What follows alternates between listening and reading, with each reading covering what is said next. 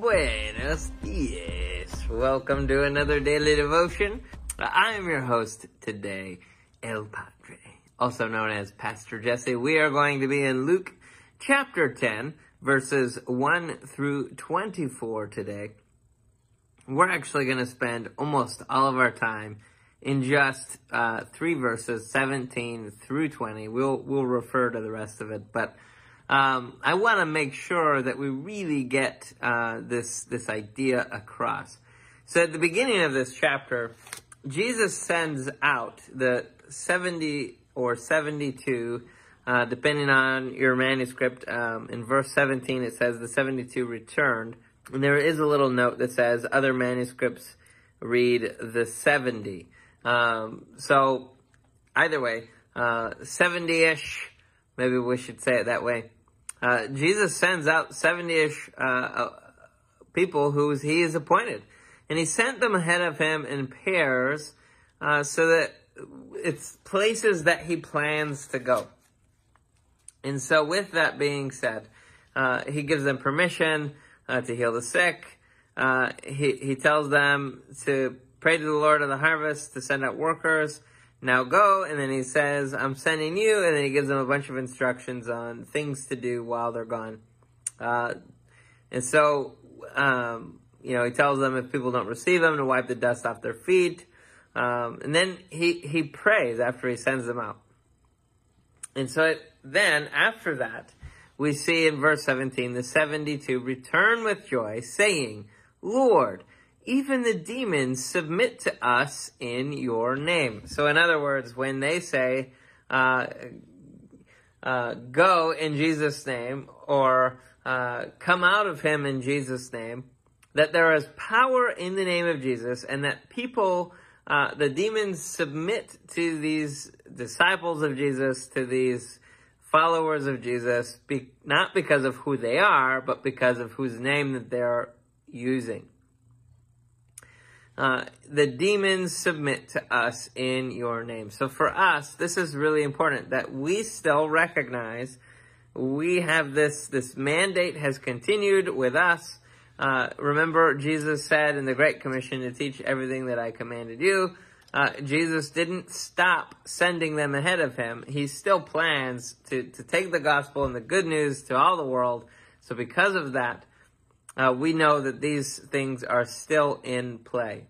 And so here we go. He says this.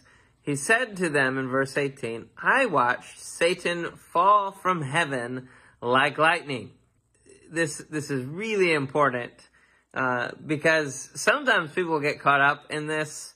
Like Dan sometimes says, people like focus in on the tree that they miss the forest. I think that this is one of those cases where people can use what Jesus said here and try to make it mean something that he's not trying to say.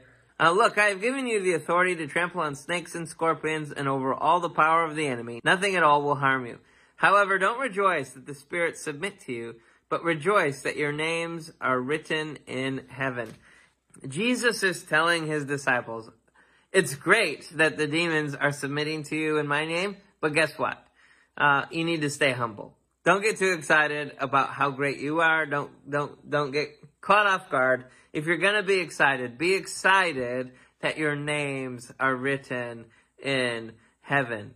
Be thankful, rejoice that you are saved in the first place. Rejoice that your names are written in heaven. And so when Jesus is saying, I watched Satan fall from heaven like lightning, like he's basically bragging, so to speak. He's saying, look, if you think that this, the fact that demons are obeying you is all that impressive, guess what? I saw the leader of these demons fall from heaven like lightning. In other words, he's doing this one-upping because he can, and he deserves it. Like, it's like he is sensing this attitude almost of pride rising up within the disciples. And we see this a lot, right? In the charismatic church, we see this a lot in some of us, maybe even in our own lives, where we you go out, you pray for people, and then you see something amazing happen, right? Like, bam, somebody got healed, like, bam, somebody got delivered. And then the next thing you know is it's all about them. And like they're everywhere they go, like you just see everybody's name but Jesus is being talked about. And so like Jesus is warning them, like, stay humble. Stay focused on the things that are important. And he's saying this, don't rejoice that the spirits submit to you, but rejoice that your names are written in heaven. Bring it back to what is important for you. That you are no better than anybody else, that you are deserving of hell in the same way, but because of the grace of God, because of the mercy of God, you are offered eternal life. Rejoice that your names are written in heaven. Now, he goes on to say this after he said he watched Satan fall like lightning. Look, I have given you the authority to trample on snakes and scorpions and over all the power of the enemy. We need to, I think, give some context to this, because I've seen some people use this and then they get shocked when something crazy happens to them because they're testing the Lord. We're not supposed to test the Lord. Like, these aren't people that are running around trying to find scorpions and snakes and stepping on them because this says that they can do that. That's not what this is saying. In the context that this is in, right? Jesus sent them out. He gave them the power and the authority to do all the things, to power over the enemy. He gave them the power to do the work that he's called them to do. When they're not doing that, they do not have permission. None of this is going to happen, right? Like if you leave the mission field, right? Think about it like this. When a soldier leaves the battlefield, he leaves his equipment and all that stuff behind. And then when he comes home, like, he doesn't bring his armor, he doesn't bring his backpacks full of supplies and all that stuff. They leave that there. And then when he goes back, then he gets armored up and he goes back in. Think about it like that. Where Jesus is saying that this authority to trample on snakes and scorpions and over all the power of the enemy, like, we have the authority and the power over the enemy. We have the authority and power over, like, snakes and scorpions, like the things of this world. We have the power over that, or the authority over that. But it's important for us to recognize that authority doesn't give you permission to act more prideful than you should. And that's when you start to see crazy things happen, right? That's why you see these people who are Christians who are holding snakes, handling snakes in their service. This isn't what that's telling you to do. This is saying that when you're on mission and Satan tries to send scorpions and snakes to distract you, to bite you, to get you derailed, that you have the power over the enemy, over all the power of the enemy, and nothing can harm you. I've heard a lot of stories over the years of different instances where this type of thing takes place. But there's one in particular where I want to read this to you. Acts 28, we see where Paul is actually carrying this out. It says this, 28 verse 1. Once safely ashore, we learned that the island was called Malta. The local people showed us extraordinary kindness. They lit a fire and took us all in. Since it was raining and cold, as Paul gathered a bundle of brushwood and put it on fire, a viper came out because of the heat and fastened itself on his hand. When the local people saw the snake hanging from his hand, they said to one another, "This man, no doubt, is a murderer. Even though he has escaped the sea, justice has not allowed him to live." But he shook the snake off into the fire and suffered no harm. They expected that he would begin to swell up or suddenly drop dead. After they waited a long time and saw nothing unusual happen to him, they changed their minds and said he was a god. Now in the area that place was an estate belonging to the leading man on the island named Publius, who welcomed us and entertained us hospitably for 3 days. Publius's father was in bed suffering from fever and dysentery. Paul went to him, and praying and laying his hands on him, he healed him. After this, the rest of those on the island who had disease also came and were healed, and they heaped many honors on us, and when we sailed, they gave us what we needed. Listen, Jesus gave the disciples permission to do all these things when they are on mission, in the same way that Paul is carrying this out. He's on mission. Paul is, the reason he's being shipwrecked in the first place is because he's on his way to Rome. God has called him to share the gospel in Rome, and he knows that. And the way that he's doing that is through sending him to jail.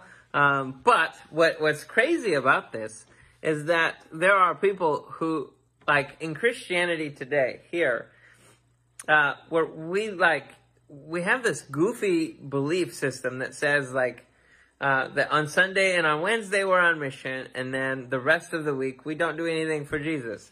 And so then when we're sitting at home or we're gardening in the garden, you're not doing anything for Jesus. You're not living on mission. You're not doing what he's asked you to do. And then you get bit by a snake and you wonder why it harmed you. We have permission. We have authority over all the power of the enemy, and nothing will harm you. But understanding the context in which this is spoken, it's in the context of us going and being obedient to Jesus. Bringing it back down, then, don't rejoice that the spirits submit to you, but rejoice that your names are written in heaven. It's great to see healings. It's great to see demons submitting to you in Jesus' name. It's great to see the miraculous and the signs and all that stuff. Jesus isn't discounting any of that, but what he's saying that in the end, what we really need to rejoice over is that our names are written in heaven. I think that so many times we as Christians, we just lose sight of where we came from. That we too once were bound to sin. That we too were once slaves to this, to death. That we weren't saved and we were on our way to hell. And then the gospel intercepted us. We received it. We believed. And we've submitted our lives to Jesus, and because of that, we have our names written in heaven. I want to go on just real quick. We have a little bit of time. Jesus ends up rejoicing in the Holy Spirit, and he says, I praise you, Father, Lord of heaven and earth, because you have hidden these things from the wise and intelligent and revealed them to infants. Yes, Father, because this was your good pleasure. All things have been entrusted to me by my Father. No one knows who is the Son except the Father, and who the Father is except the Son, and anyone whom the Son desires to reveal him. I think that there is this silly misconception out there that the devil is that Satan is as powerful as Jesus, and that's not the case. That all things have been entrusted to me by my Father. Whatever power Satan had, he has lost. Jesus takes it all back. And Jesus gives to us all the authority over the power of the enemy. And I think that there are times when Christians get way too scared over things that we shouldn't be scared of. That we spend more time walking around in fear than we should, when we need to be walking in faith. So let's pray. Jesus, we ask that you would just fill us up with faith. Lord, we pray that we would recognize once again that the glorious things that we get to see, that we get to partake in, Lord, are only because of you and your Son, and the fact that you sent your Son to die on a cross to atone for our sins. And so, Lord, on the third day when he rose again, he provided an opportunity for each and every one of us to also rise again, to have eternal life. And so today, Lord, we crucify our flesh, ourselves once again, and we submit ourselves to you once again, and we just say, Jesus, have your way in us. Do with us what you will. In Jesus' name, amen.